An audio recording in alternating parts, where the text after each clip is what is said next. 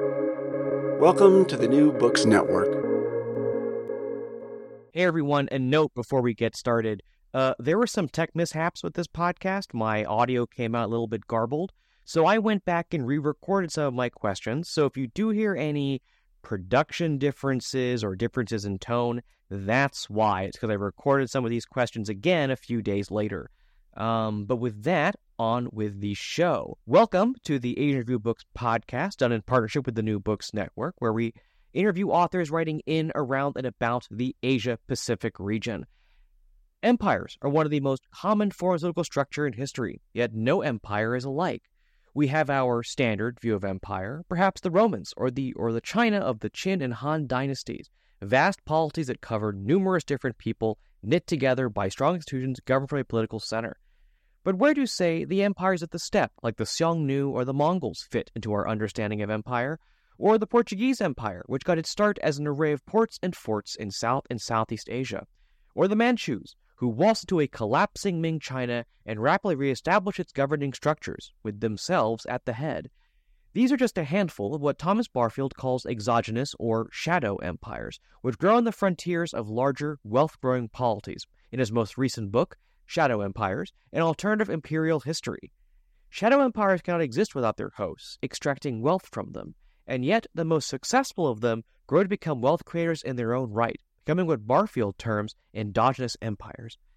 Thomas Barfield, professor of anthropology at Boston University, his books include Afghanistan, a Cultural and Political History, and The Perilous Frontier, Nomadic Empires in China, 221 BC to AD 1757. Today, Tom and I talk about empires, both the commonly understood kind and their shadow variants, and how we can differentiate between the many different kinds of empires throughout history. So, Tom, thank you for coming on the show today to talk about shadow empires.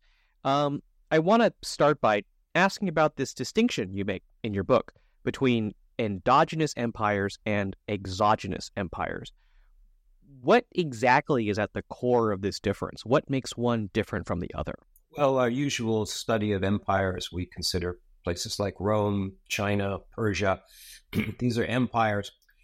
And then there are things on their outskirts, like the Mongols or Alexander the Great, or all bunches of people that have similar kind of empires, but they're not exactly the same. So one of the emphasis of the book was, what do we find as categories of empires, and what I call endogenous? And what this is it grows out of a center and it consumes its own resources. The bigger it gets, the more powerful it is. But essentially, it's a self-supporting, stable kind of empire. And it's largely based on exploiting a sort of a peasant population, a sort of an agricultural base. Exogenous empires, which is a fancy term that I'm using here for my shadow empires, is what happens when they expand and they run into places that they can't really absorb. And in many cases, they can't absorb them because those people form their own counter empires. So I call them shadow empires. And the basic difference on that is they're a secondary phenomenon. They come into existence largely because they're challenged by these expanding empires.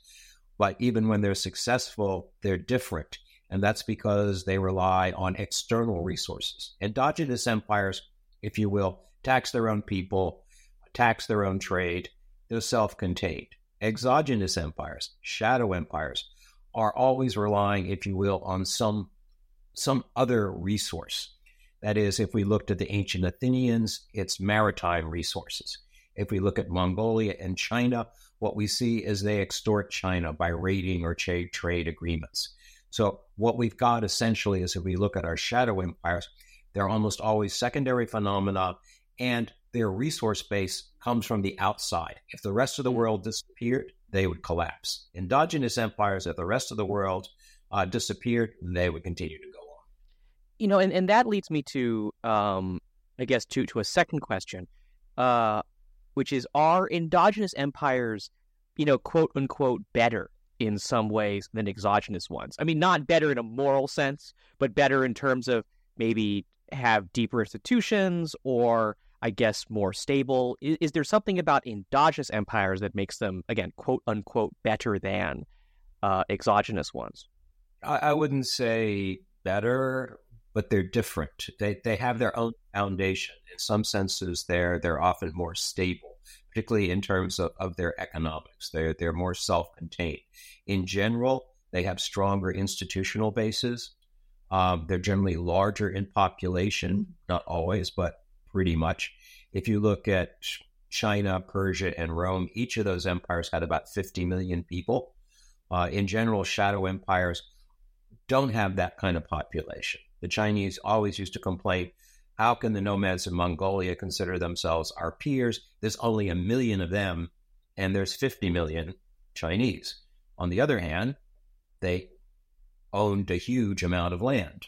So they were equal in size, but hardly in population. And some of these empires the shadow empires in Mongolia barely had writing. So from a Chinese perspective, they didn't look like empires at all. On the other hand, you had to treat them that way because they were pure polities. I mean, they militarily and politically, they were equal to their neighbors.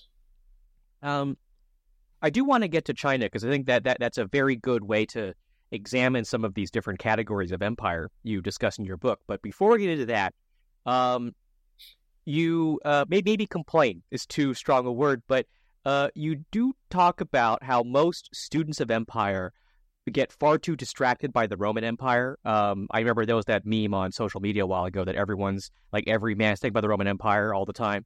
But, how does a focus on the Roman Empire and Roman history maybe distort the way we understand empire?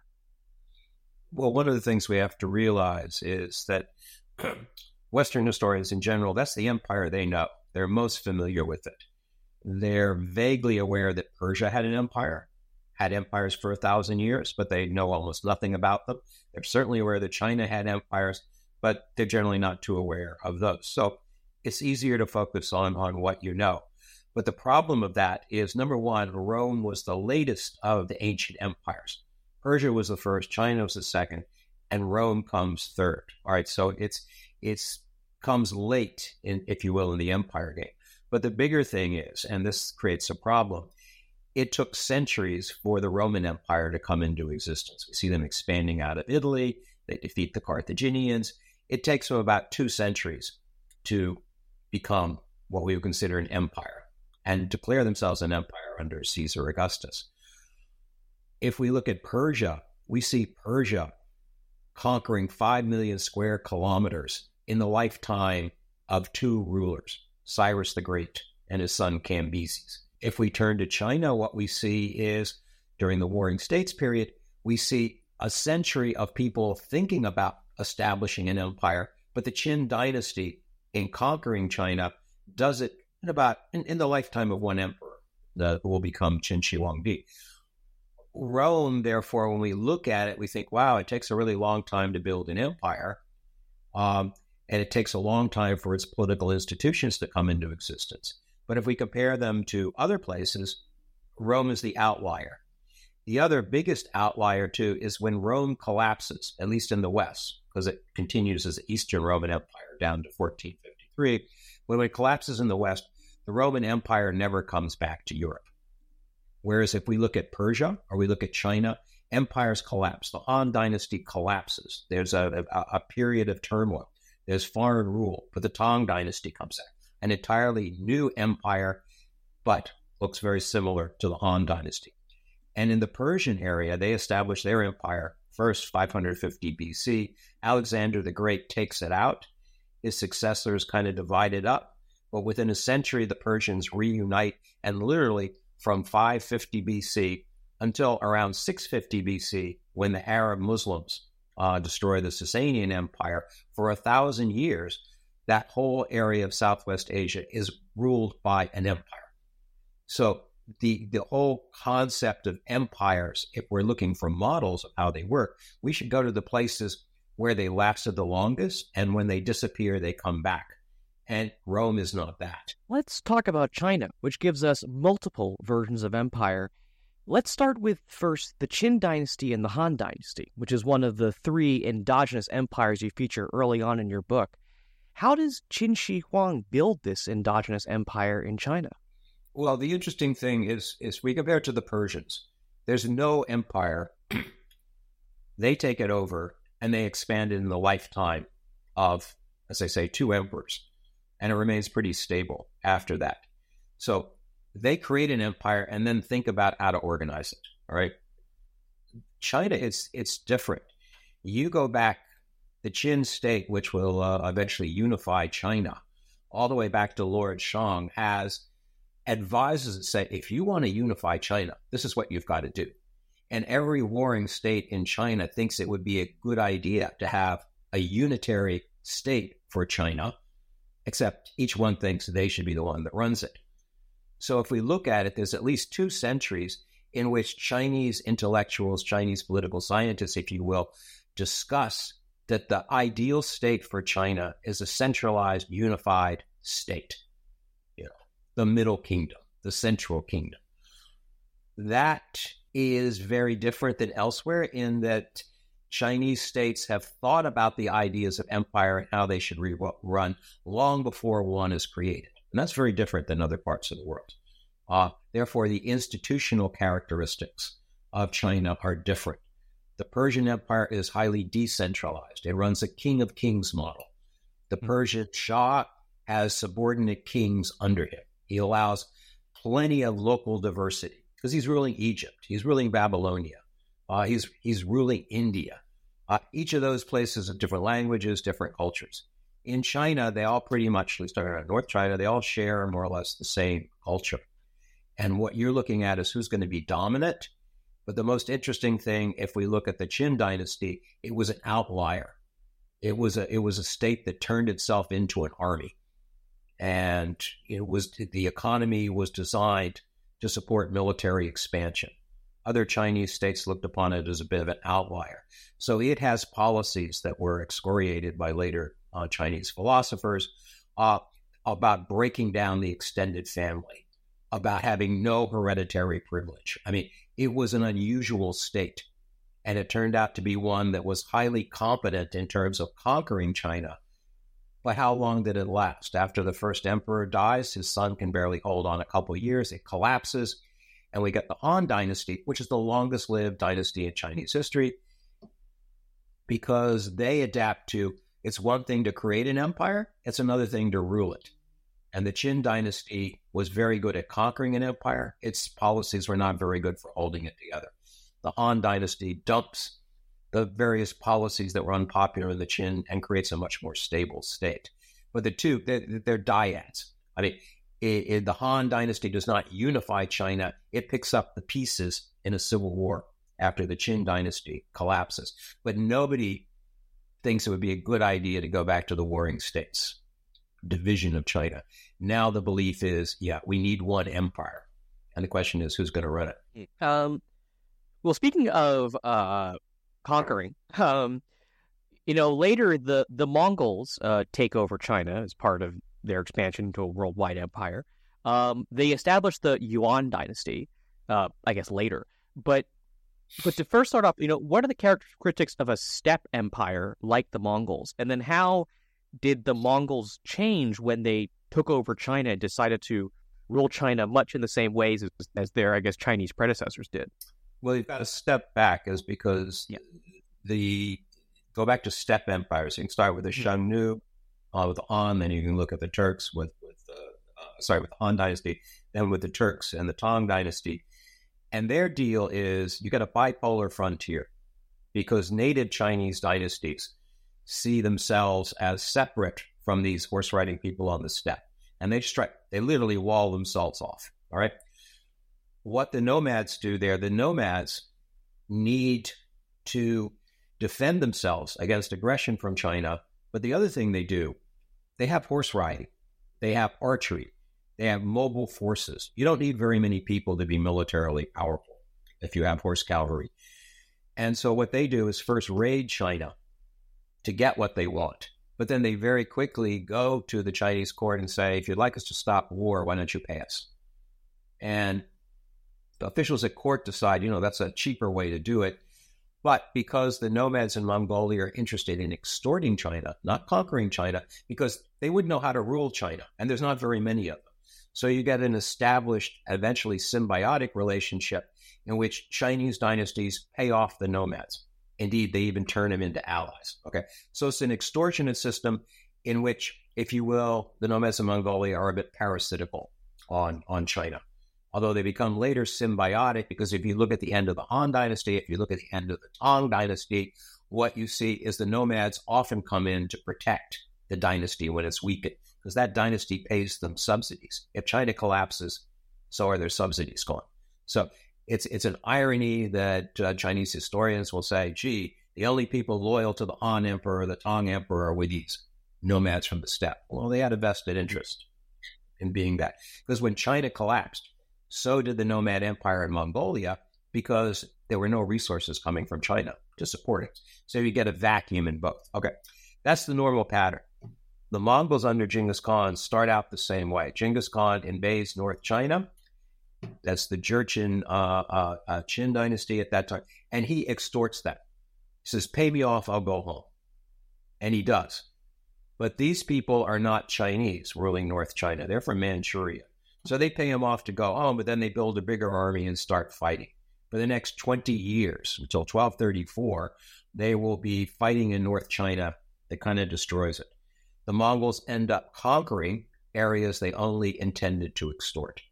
At that point, and this is what I say, a shadow empire can become an endogenous empire if it moves out of its zone, if it begins conquering and administering territories. And that's what happens to the Mongols, first in North China. If you'll notice, however, if you look at when the Yuan dynasty is established, it is not established by Genghis Khan. Genghis Khan does not see himself as ruler of China. It is established by his grandson, Kublai Khan, because at that point, he has turned Mongolia into a province of Mongol China. He is ruling from North China. He is ruling from Beijing. But unlike other foreign dynasties, the Mongols do not hire Chinese literati. Instead, they bring in people from Central Asia. They bring in Turks. They bring in Muslims. They have an examination system in which only 1/4 of the positions are available, if you will, to ethnic Han Chinese, sort of an ethnic apartheid system. So the Mongols have to change their mode of governance when they begin to become rulers of China, particularly when they conquer all of China, which in the eyes of Confucian historians, that made them legitimate. They unified China, regardless of where they came from. But the problem is they never ruled China by using Chinese institutions. They adopted some of them, but far from all of them. And the Mongols are the shortest lived of any of your major Chinese dynasties. And when the Ming dynasty begins to pressure them, they do not fight to the last man. They simply leave to Mongolia, and the Ming dynasty takes over.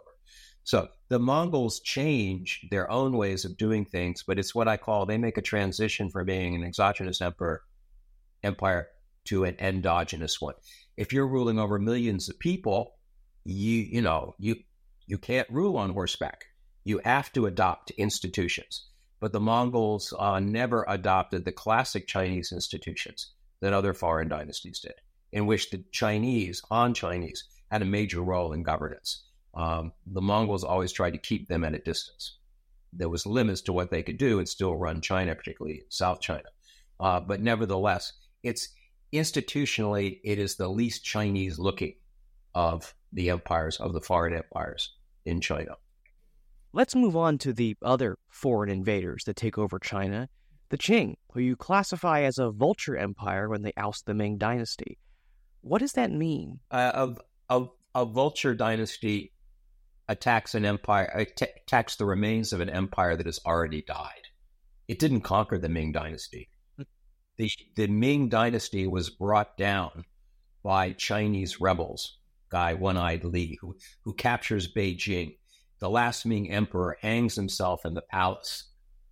And the Ming frontier guards who are holding the Manchus back, they're stuck. What do we do? Our dynasty is gone. Do we ally with this rebel, or do we ally with these foreign Manchus? And the Ming troops on the frontier, their generals decide, we'll ally ourselves with the Manchus. But the thing is, when they move into Beijing, they are not ousting the Ming dynasty. They are taking over the remains of the Ming dynasty. Instead, it's gone. And that's a very different situation. They have all of China within 2 or 3 years. I mean, so they're conquering the whole thing. But if you look at the majority of troops that conquered China for them, they're former Ming forces. And many of these people got to rule provinces in southern China. But the difference is, and you can see, every time a dynasty collapses, whether it's the Han Dynasty, the Tang Dynasty, or the Ming Dynasty, the people who come in to pick up the pieces are not the people from Mongolia, they're the people from Manchuria. Because they have experience in ruling frontier Chinese people. They already have some experience with this. They have a great cavalry, and they put things together and take it over. But the difference between them and, if you will, the Han or the Tang or the Ming Dynasty is they have a dual organization. They have one set of laws for the people on the frontier, that is the Mongols, the Manchus, and another set for the Han Chinese. As far as they're concerned, it's a multi-ethnic empire of which they run it, of which China is the most populous part. But they're going to use Chinese officials to run China, the Han Chinese part, and they're going to use Manchu, Mongolian, and other foreign peoples to run the frontier areas. So it's a balancing act. And you don't see that in the Han, Tang, or Ming. So it's this dual organization. And that's one of the reasons that they're able to control the frontier. Foreign dynasties like the Qing, they don't build walls. There's no Great Wall of China. The Ming, if you go visit Beijing and you see their wonderful walls, the Ming built those walls to protect Beijing. The Manchus never rebuilt those walls. Why? Because they knew how to rule both sides of the frontier. They were comfortable ruling both sides of the frontier. As far as native Chinese dynasties are concerned, you have barbarians on one side and civilized people on the other. As far as the Manchus are concerned, Chinese might call them barbarians, but we know both sides. And within 3 generations, particularly under the Kangxi Emperor, they adopt enough Chinese institutions, they recruit Chinese officials, so they are considered legitimate by their Chinese subjects. And they last well into the 20th century. It's a very stable empire. Let's move on to some of the other forms of shadow empire throughout history. One of the things that struck me reading your book is that you classified the British Empire, at least initially in its early stages, as one of these shadow empires, an exogenous empire, a maritime empire, despite the fact that the British Empire and its many contemporaries become the archetype of modern-day colonialism. Why do you describe these European empires, at least at their start, as shadow empires? Because they use one of my maritime empire templates. It goes back to ancient Athens. Maritime empires, their power is sea power, naval power, right? But the interesting thing is they're not interested in conquering other places to get their territories. They're interested in exploiting them economically. Their wealth, how they pay for their navies, it comes from extorting the economic wealth of territories that they do not control directly. They prefer to control things indirectly. They wish to profit from the exchange of products that they do not necessarily produce themselves. The British may have dominated the tea trade, all right, but they didn't produce the tea themselves, right? But the other thing about maritime empires is they have a very tiny territorial footprint. If we look at it, they have their center where they have their capitals, but beyond that, they avoid actually incorporating land because you would have to administer those people, and it's expensive, and they might rebel against you. So most historians of empires don't even include maritime empires because they're small. They're too small. The Portuguese who control the ports, a lot of the ports of India, they control the sea trade in the Indian Ocean with Arabia. What we find is it's dozens of ports all along the Indian Ocean into the South China Sea, but very few Portuguese. They don't need them. The really powerful empires that are there, they say, well, what do we care if these guys are on the coast? So what we find is empires that are focusing almost entirely on trade. And the ancient ones were pretty much in the Mediterranean, but the early modern ones start with the Portuguese, then we get the Dutch, and then we get the British. And what we find, the British in India had an agreement with the Mughal Empire to trade, mostly in Indian textiles, but also to provide sea services. They protected Mughal shipping going on Hajj to Mecca. They protected that from pirates. They protected India from being attacked by other sea powers. But they were vassals of the Mughal Empire, and they saw themselves that way. They only occupied 3 ports. One, sort of Bombay, Madras, and Calcutta. That's really, really tiny. It's only when the Mughal Empire begins falling apart, the death of Aurangzeb, so in the mid-18th century, India begins to fall apart politically, and the British are able to get Bengal at that point. So they own some of the richest provinces in India. But it's interesting, there are very few British there. What they do is essentially subcontract out to Indian princes. They have an army in India that will eventually be bigger than the British army in Britain, but 90% of it is local Indians. So what we find is that the British government is not running this. Who technically is in charge of India? It's a commercial operation, the British East India Company. Now that became sort of a peristatal, that is the English government sort of took it over, but they never got rid of it, not until 1857. So what we find is a very unusual form of empire, unless you understand how maritime empires work. You avoid as much as possible direct responsibility. You like to work through intermediaries. Your basic goal is how can we rip these places off for money?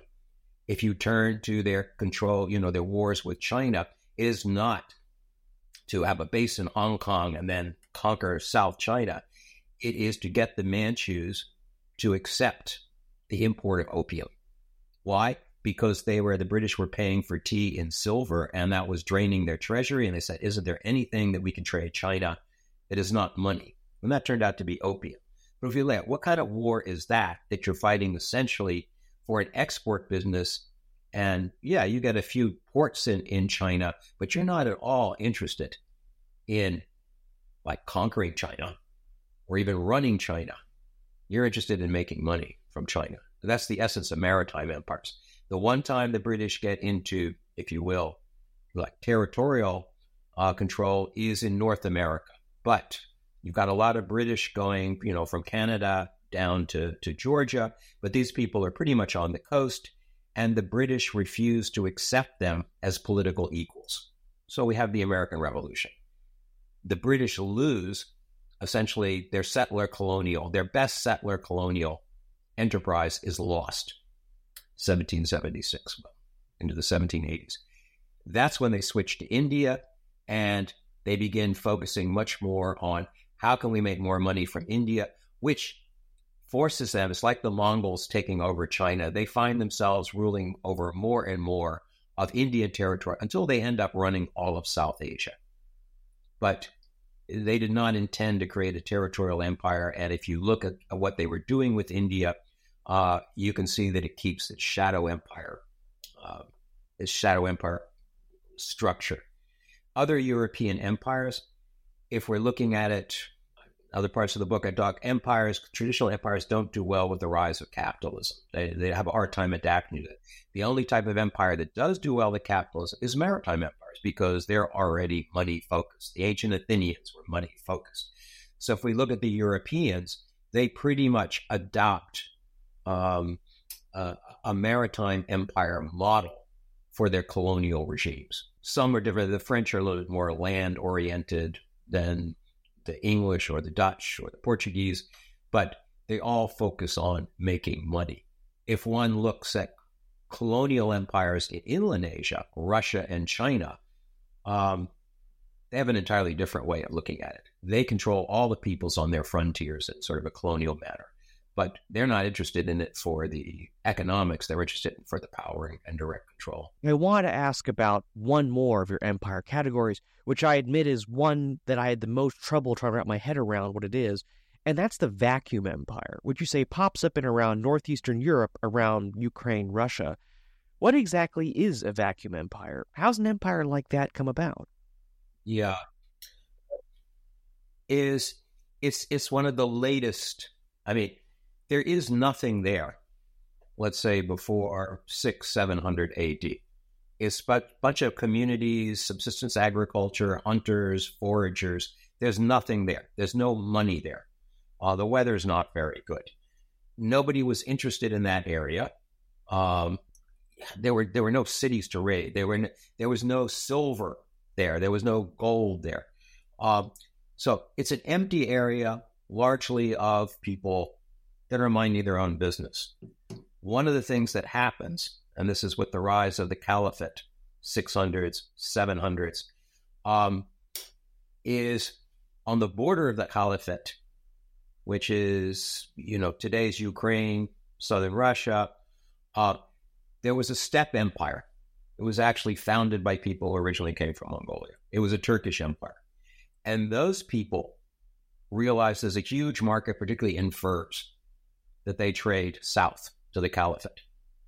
And the caliphate will pay good silver coins for those. So they begin sending people into the forest zone, reorganizing the people there, making them their clients, and they have to pay taxes in furs, beaver furs.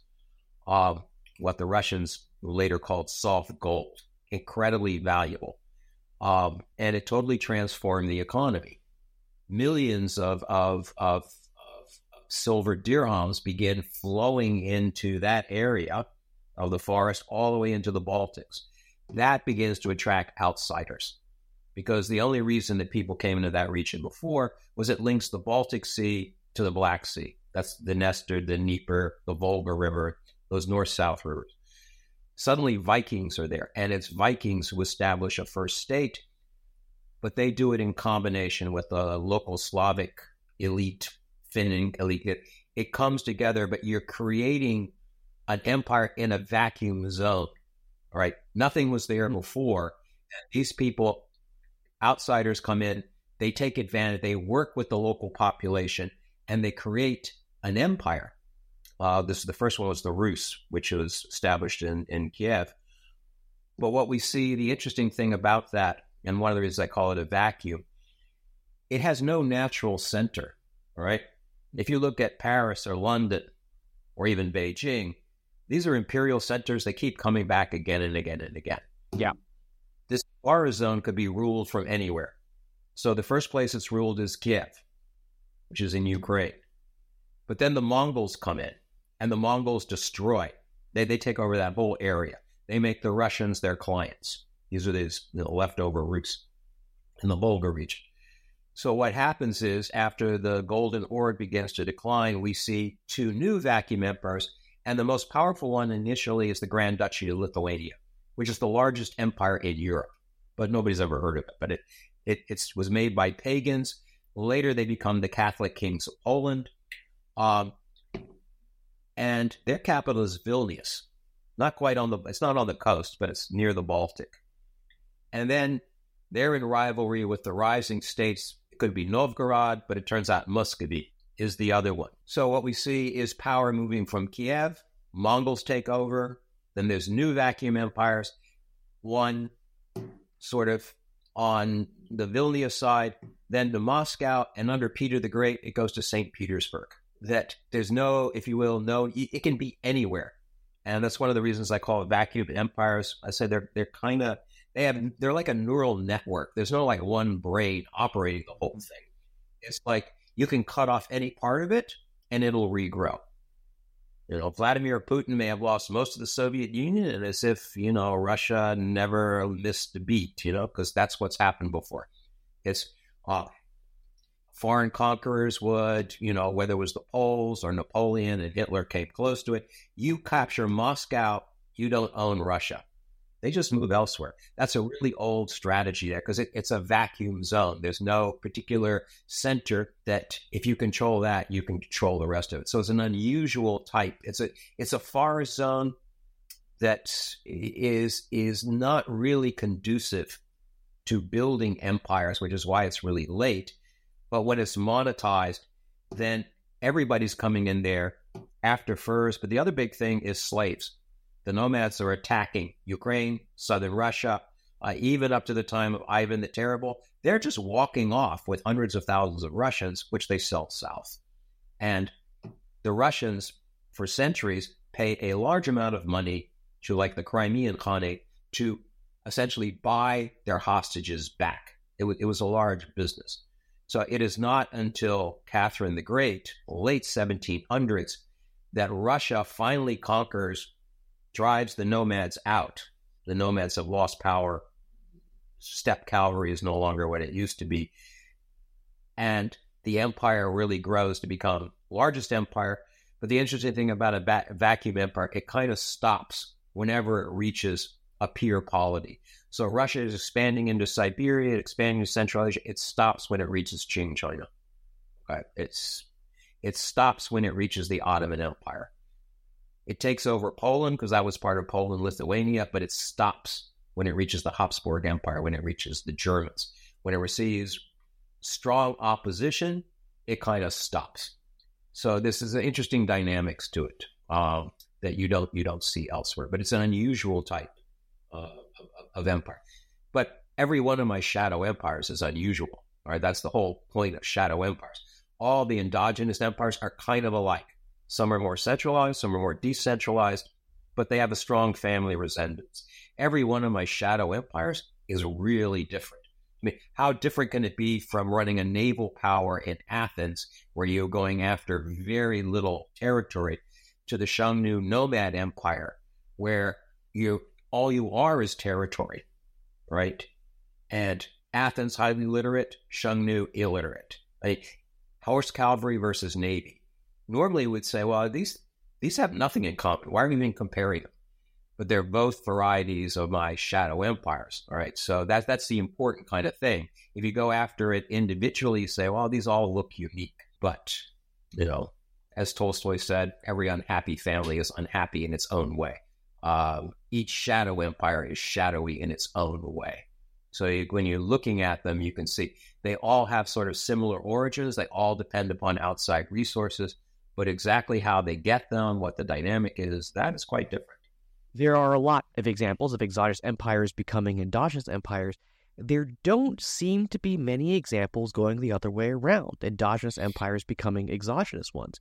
That's likely through the nature of what an endogenous empire is. They mostly just seem to collapse instead. But I guess there aren't any examples of endogenous empires becoming exogenous ones. No, it's contradiction in terms.